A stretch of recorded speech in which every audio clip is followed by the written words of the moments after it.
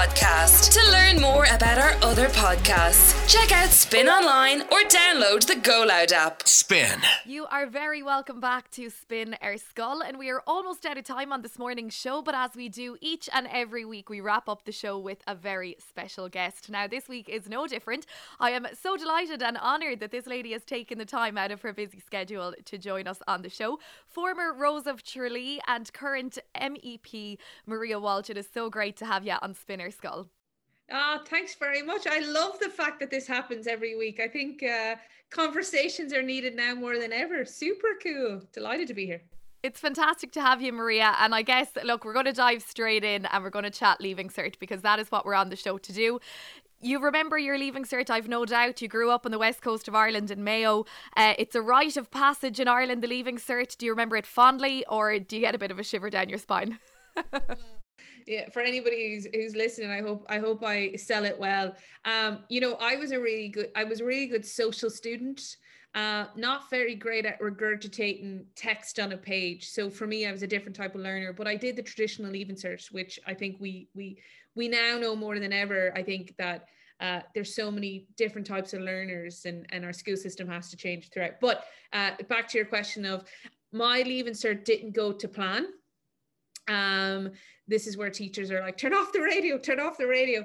I was planning on doing nursing or some sort of career in the health services, but unfortunately I failed biology, which then I remember the dial-up tone and my results coming in on the page and thinking, oh crap, how am I going to get around this? But resilience, as you say, I'm from Mayo, so we've had enough of it over the years when we talk about GAA.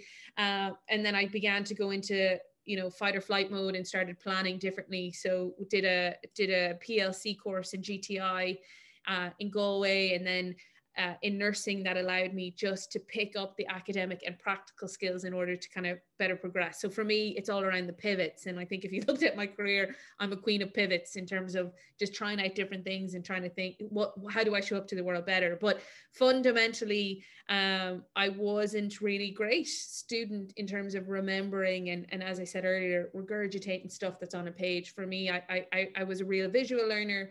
I wanted to talk about things, debate about things, and just show up differently. So it was I love school, but my Leaving Cert results didn't reflect me as a person in the best possible way.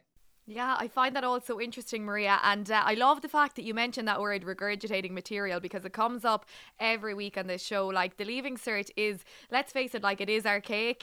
I think that now more than ever, and I know a little later we'll be speaking to your colleague Simon Harris, I think that education reform is needed. Like we need to see a new exam format. Like it's so dated, and you were pushed into that kind of being stuck with the option, do I repeat my Leaving Cert because I failed biology, or do I go down the PLC route? It limited you, like, because the system limited you. Absolutely. And for me, repeat was an option, but then I was like, but I'm only going to get the same feeling and learning outcome, and it wasn't a disrespect to the teachers, but I remember in one of my classes, I'd asked a question that being like, but why is this the way it is? And my teacher saying, it's just easier if you remember what's on the page and then perform that. And as I said, just regurgitate that. Whereas for me, it's like, but I fundamentally have to see it or talk about it in order to really understand it. And I remember, AP, VP options had come in just as I was moving away from my junior cert into my senior cycle. And it was horrible. I remember this weird energy being like, well, the lads with the steel toe boots will be doing AP.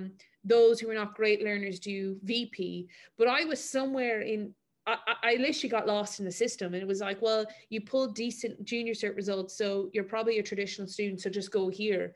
When in actual fact, if I paused for a second and I had a really honest conversation with myself and my parents and my teachers and my career guidance counselor, be like, what type of learner am I?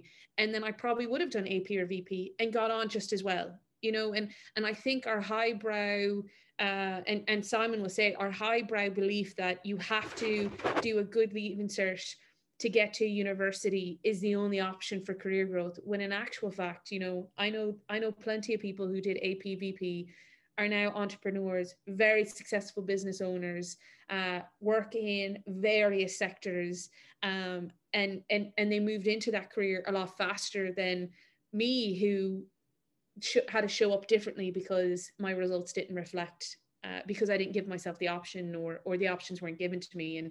And the more we remove that pressure of just one big state exam for 2.5 weeks, I think ultimately our mental health gets better, but our education system, or the way we talk about career capital and the different things we talk about as a student would begin to change, and fundamentally that's where I no doubt Minister Harris will hopefully mention, because I think he was a PLC learner too, but I might be putting words in his mouth. No, it's so refreshing to hear that, Maria. And I think that a lot of students as well would be delighted to hear that, because it's frustrating. No doubt about it. It's frustrating. This morning on the show, the topic of debate is languages, and we're chatting French, Spanish and German. I think it's good to see and to note that they're actually areas of the Leaving Cert that are progressive, and we've noticed a change and a shift in grading. It's now 40% in some languages for your oral exam, which is great. You're actually being examined on speaking a language, which I think is what it should always be. So, do you remember your oral exams? Did you study a language at Leaving Cert? I'm really showing myself as a bad student. For me, languages, even Irish, and I studied French. I struggled again because we didn't talk and we didn't converse enough. I felt. But now I have to take full accountability. I was a lazy student when it came to pushing myself to learn a little bit better and differently.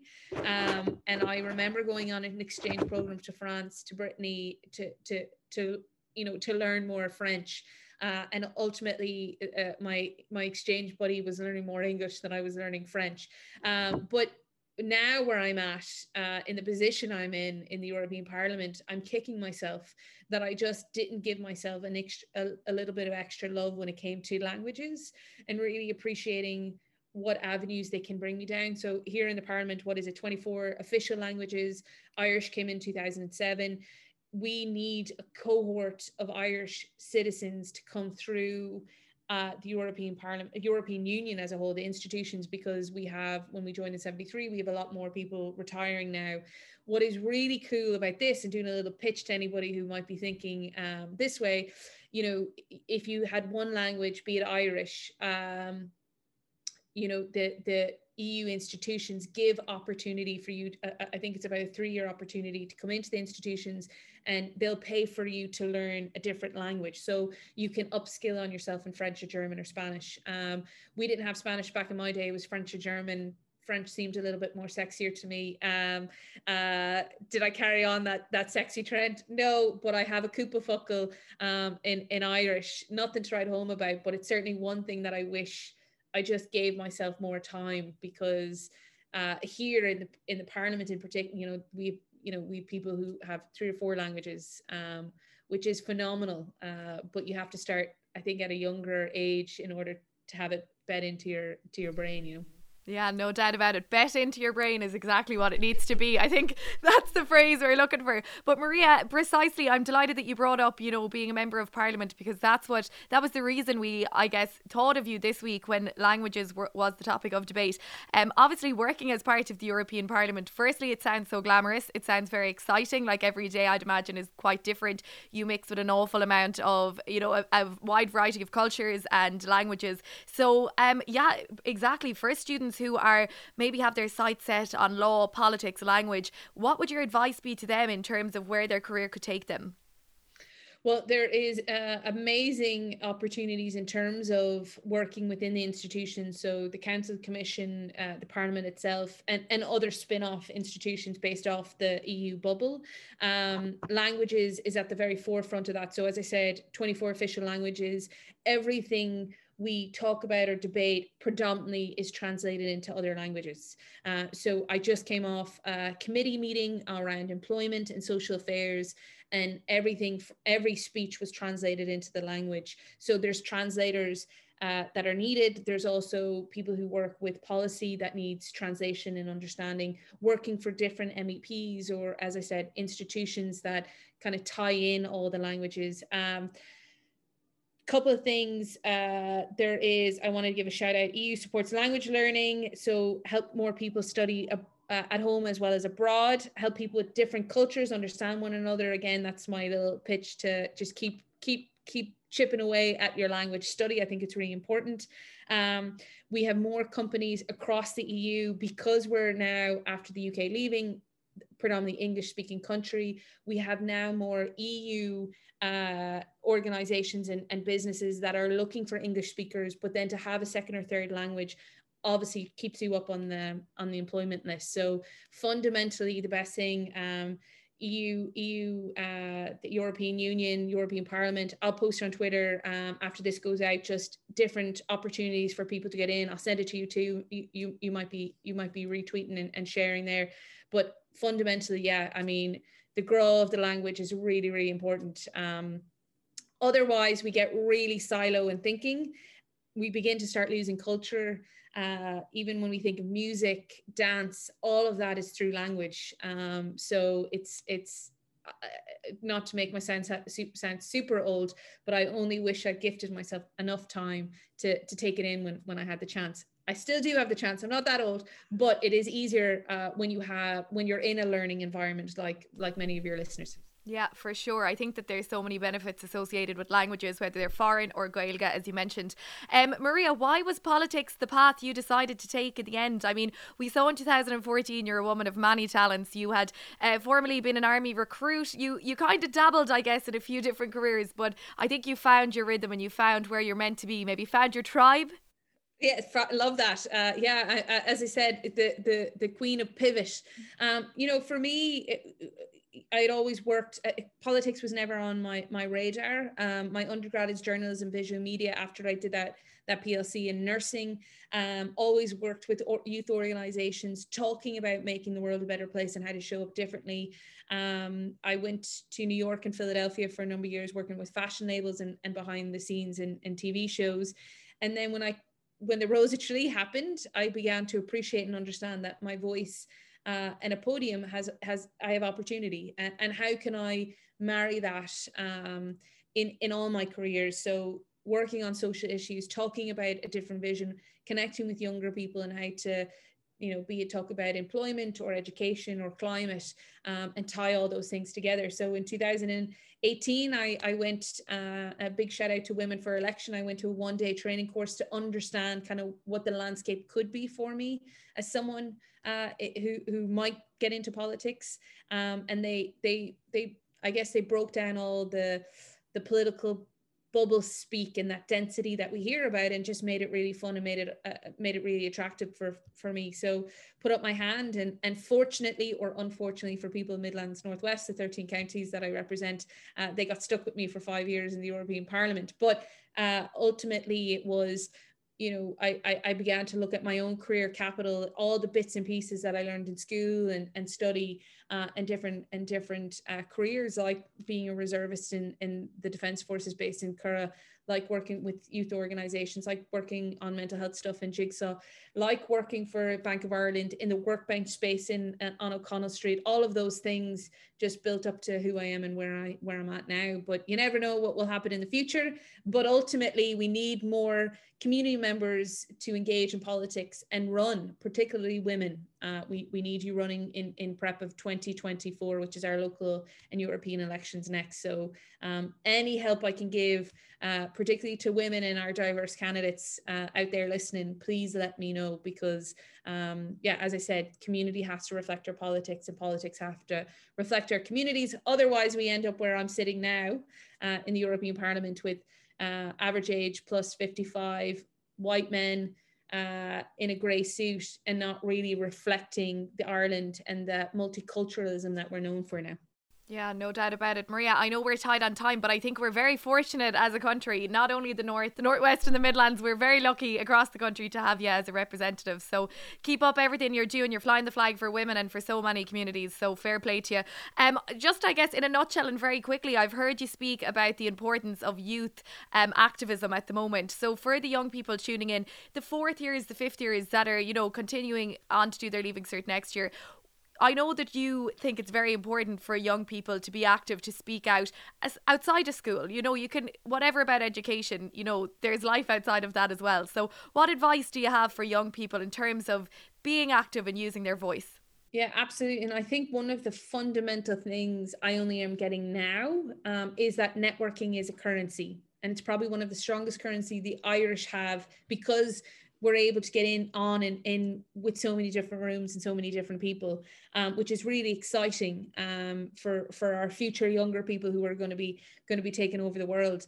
Get involved in youth organizations. If you have a passion, be it climate, mental health, you know, changing the landscape of where you're living, get involved. If it's career centric that you're going, why not use your fourth and fifth years to like chip away at different types of careers? So as I said, pivot, you know, go into, you can do it remotely now more than ever. Interview people, you know, contact your local representatives if politics is what you're thinking about, but not just one person, many different political systems, local, European and national level, and begin to ask those questions. And the more information you have, the more you're able to narrow down what you like and what you don't like. If sports is something, because I know Limerick is known for it, that's something that's you know, calling for you. Is it as a player? Is it as a sports psychologist? Is it as a nutritionist? So like under one banner, like me in school was media. When I did my undergrad in Griffith, it was media, but underneath that was traditional journalism, digital marketing, photography, video capture. So there are so many things within that. Ultimately with politics, it's, do you want to be the candidate or behind the scenes as a campaign manager? And there's just so many opportunities. And I think the more we begin to see beyond just the one title on the CEO forum, the one level, and we begin to talk about a holistic student and how they learn and how they want to show up and how we want the different, you know, our different economies to grow. Ultimately, we're going to have a richer youth, and that's ultimately where everybody wants to be, certainly where I want to be. And no doubt Minister Harris will be saying the same in his new portfolio, because we just have to chip away at this idea of traditionalism, highbrow academics, and that's the only way you can actually progress, where the more and more we're pushing people into that type of, you know, study, the more and more we're missing out on other things. And anybody listening deserves a lot more than just missing out. Brilliant. So well said, Maria. Thank you so much for joining us this morning. For students who loved listening to you on this podcast or live on the show, where is the best place they can keep up to date with everything you do, or maybe reach out if that's okay? Yeah, at Maria Walsh EU on social media platforms, and then if you Google Maria Walsh MEP, my direct email and my address pops up, so and number. So just give me a shout, and any help I can do, just let me know. Only happy to help. Fantastic, Maria Walsh. Thank you so much for joining Spin or Scoil. Thank you very much. Spin or Scoil, the podcast. To learn more about our other podcasts, check out Spin online or download the Go Loud app. Spin.